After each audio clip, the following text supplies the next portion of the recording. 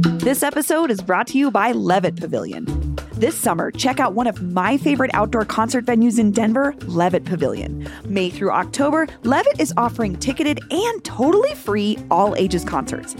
I feel like we just go to anything that's free because it's like the kids can be at the show and it's people aren't weird about it, and you can like bring a picnic. It's awesome. Some of the free shows this season include Iskali, Melvin Seals, War and Treaty, Sunny War, Charlie Tuna, and more.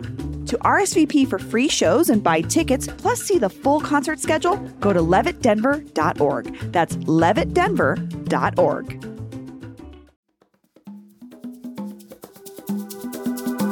Today on CityCast Denver. A new documentary about escaping gang violence made a big splash at the Denver Film Festival earlier this month. It's called The Holly, and it's based on a book of the same name that came out last year from investigative journalist Julian Rubenstein. The Holly tells the story of Terrence Roberts, a former gang member from Park Hill who went to prison and eventually returned to his old neighborhood to do community work, only to be targeted in an alleged conspiracy involving Denver police. The documentary has a lot to say about Terrence Roberts, Park Hill, and the Denver police and our city government. But before its big premiere at the Film Fest, the story took another turn when Terrence announced he was running for mayor. So what should we make of this unorthodox candidate? Like Terrence, our regular contributor Theo Wilson grew up in Northeast Denver, and the two crossed paths doing community and activism work. Today on the show, Theo talks about the Terrence Roberts he knows from Park Hill, the man he sees as a formidable candidate for mayor, and the person he thinks voters should get to know through this compelling documentary. Today is Monday, November 14th, 2022. I'm Bree Davies, and this is CityCast Denver.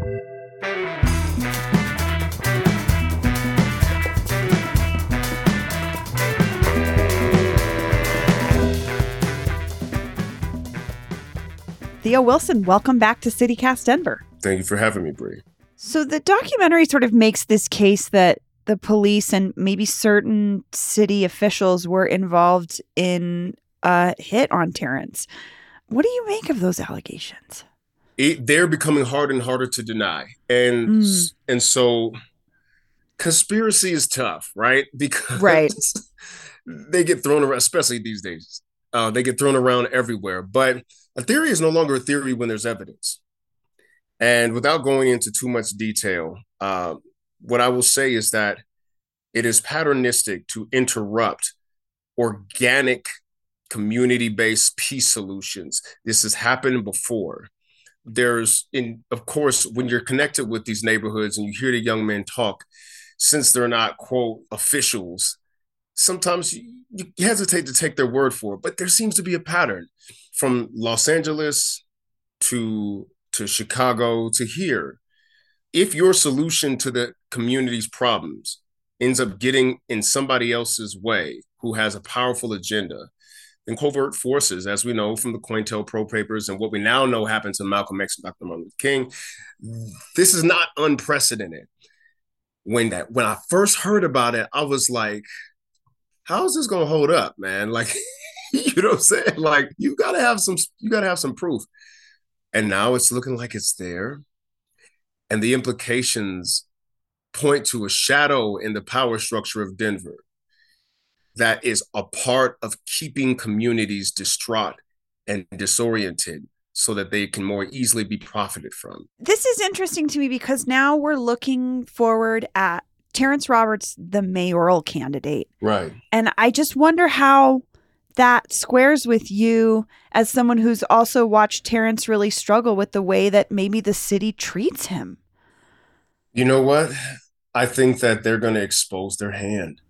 You know, there's something that happens when someone is not easily bought, when someone is not in the pocket or kissing the ring of people who are the puppet masters in the city. And that is, they'll begin to make moves that kind of expose where their reach always was, but was beneath the surface. I think I anticipate that happening. And the reason I'm speaking in vagaries right now, because to say something like that puts, Yeah. the threat of like defamation out there. I'm not trying to have you or me responsible for that. But the documentary is going to talk about it. Like, that's what the proof is, that the book is going to talk about it. And I think that Terrence's candidacy is going to try the integrity of the city. The man understands Denver from the angle of the have-nots. You know what I mean? And that's a different angle than if you're coming at it from somebody who's in cahoots with the developers, let's say. Right, who's got the interests of the developers in mind, or, you know, right. folks who are backing these other campaigns for candidates that they see moving their agenda forward. And Terrence would probably not be that candidate, you know? He's not easily bought, man. And I suppose every human being has their price. From what he's been through, it's kind of hardened him against that kind of influence. He's hard to scare. You know what I mean? And so that's why I'm interested in. Plus, from discussing a few things with him about how to reallocate resources to those in need, he's got a pretty significant grasp on the levers of like how to actually make things happen in the city. He understands the municipal mechanics necessary to get funding where it needs to be. He's trying to generate the will.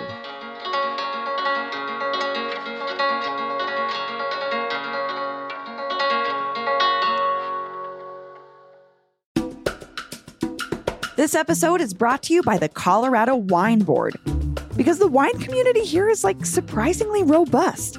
I mean, think about Bigsby's Folly and Infinite Monkey Theorem here in Denver alone. And there are urban wineries all across the Front Range. Then there's the Western Slope, Paonia, Palisade. Hello, Palisade wine, are you kidding me? It didn't used to really be a thing, but from what I hear, it's very much a thing now. There are more than 165 wineries across Colorado to explore, and they produce all sorts of wine that reflect our unique culture and climate. So finding a label that you're going to love is easy, no matter where your adventure takes you. Discover it for yourself and support local winemakers at coloradowine.com. That's coloradowine.com. I'm wondering how you feel about watching a story like this involving someone you know in your community get turned into a big documentary with like folks from Hollywood sort of behind it. Like, do you think folks that are interested in checking him out as a candidate should see this documentary? I think they should, because what it's going to do is it's going to put out there a lot of the stuff that people try to use against him anyway. So it's just good intel to have on somebody, right? You got to understand how bad this dude is beating the hell out of the odds, man. Like, just when we were coming up, I just remember the certain faces of kids that I knew on the playground who are now incarcerated or dead, and we were just babies together, right? Park Hill in the 90s was a gauntlet that a lot of people didn't make it out of. When I got to high school, my freshman year, I felt like I was one of the few people I knew who did not have a bullet wound in them. You know what I mean? Like, it was crazy. And they were just showing them, like, you know, I'm not me, because I've never been shot, but they were showing them the arm and the leg and through the calf and a grazing of the ribs, right? And even still, some of those gentlemen met their end even before we were all adults. So for Terrence Roberts to be out here taking the chance to be a real contender, to be mayor of the city of Denver, brings a perspective to power that I think the city's in desperate need of. Seriously. I'm thinking about the average Denverite who's going to see a headline, not familiar with Terrence's story, just sees he's going to be described forever in his life as a former gang member. What do you want those people to know who wouldn't consider voting for him because of a label? I need people to really check how liberal they really are. If you right, if you say you're a liberal and you don't like the fact that this man used to be in a street gang that exists because that part of the city was redlined into existence in the first place, then, you know, go ahead and check your liberal card at the door, person who's from Denver, right? Or if you call yourself a conservative and you don't like a story of redemption, you know what I'm saying? Like, if you don't like to see somebody turn their life around, then don't go to church asking for or giving anything that looks like a testimony. if you ain't down with Terrence Roberts because of who he used to be. Understand this is a testimony. Yeah. And I think that people need to take heart in the fact that a story like this could be written out of Denver in and of itself. And that's what I say to people who try to hold him to his past like that. So then what would you make of Terrence as a candidate? Like, what does he stand for a voter who would be looking towards him? What do you think he's really got a keen eye or direct experience with when it comes to issues? Resource reallocation from the haves to the have-nots in a way that is municipally feasible. One of the things that Terrence was really upset about the summer of 2013 when we were hanging out real tough was what he started to see was the constriction of resources to the hood, right? Yeah. It was a food desert. Like that North Park Hill area, they built another rec center across the street from a rec center, right? He was like, but it would be great. But we can't get a grocery store. Right. Can we get a grocery store? Can we get some medical care right here? Which they ended up putting a facility near that part of Park Hill anyway. And there was the money to do it. Denver's budget, our purse strings haven't been hit by these economic downturns like other cities have been. We're wasting the dollars that could be spent uplifting the people who need it in this city. And instead of policies that shovel away our poor, to give the city a facelift, how about taking those resources and putting them to work in a real way that would actually achieve the thing you're trying to do, but not so cruelly and with more humanity? And so Terrence's grasp on what it means to be poor, broke, and subject to violence also makes him sensitive to the youth in a way that I'm not hearing other candidates articulate.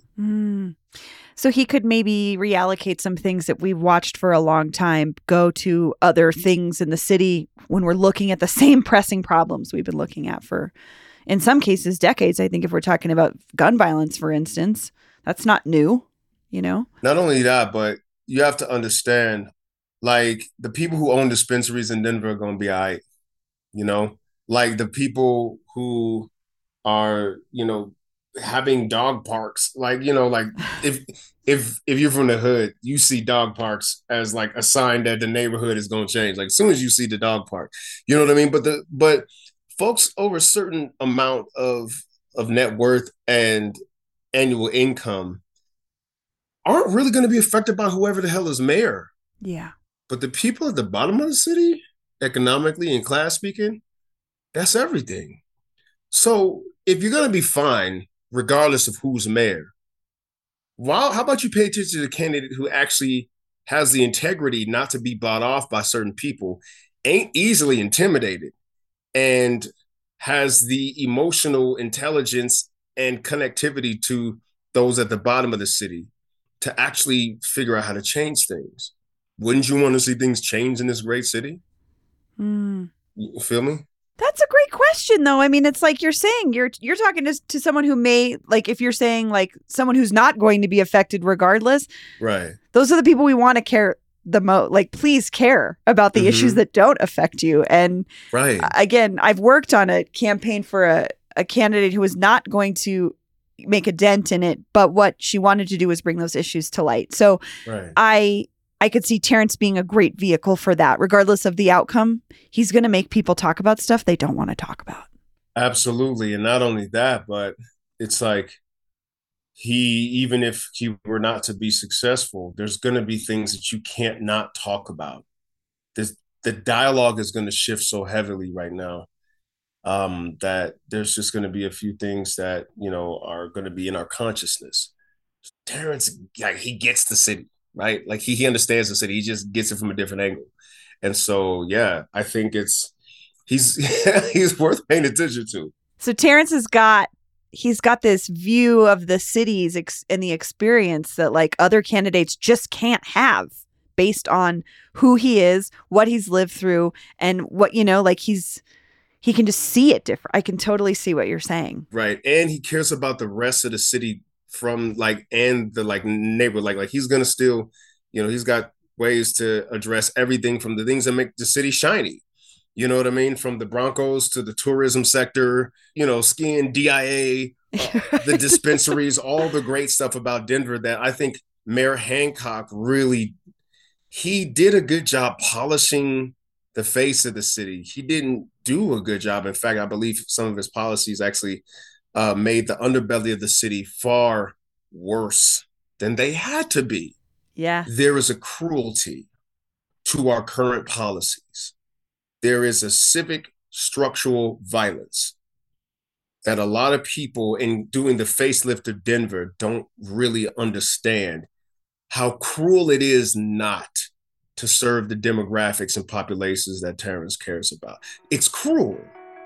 It's one thing if you can't do something about something, but if you can do it and you don't do it, morally, that's a different kind of weight. Yeah. Theo Wilson, thank you so much for joining me. No problem. Thank you, Bree. We spoke with Terrence Roberts and author Julian Rubinstein last year when the book The Holly came out. I'll drop a link to that episode in the show notes.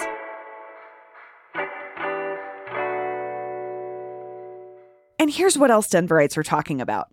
As the Denver School Board prepares to vote on potential school closures this week, the district is already pulling back on its recommendations.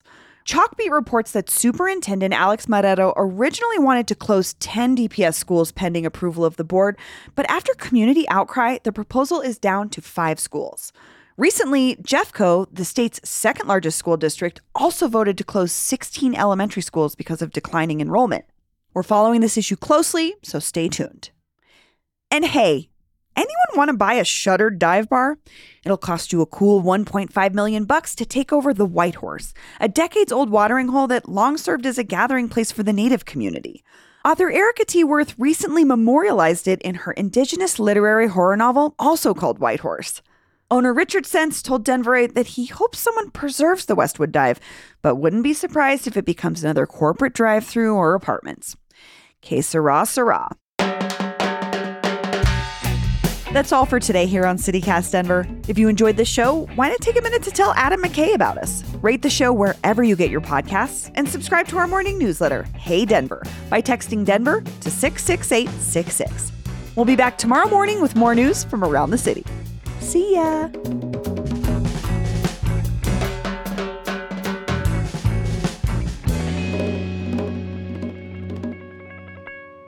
I feel like I even listened to a couple interviews before to try to make sure I said it right. Let me see. Hold on. You are correct. Julian Rubinstein.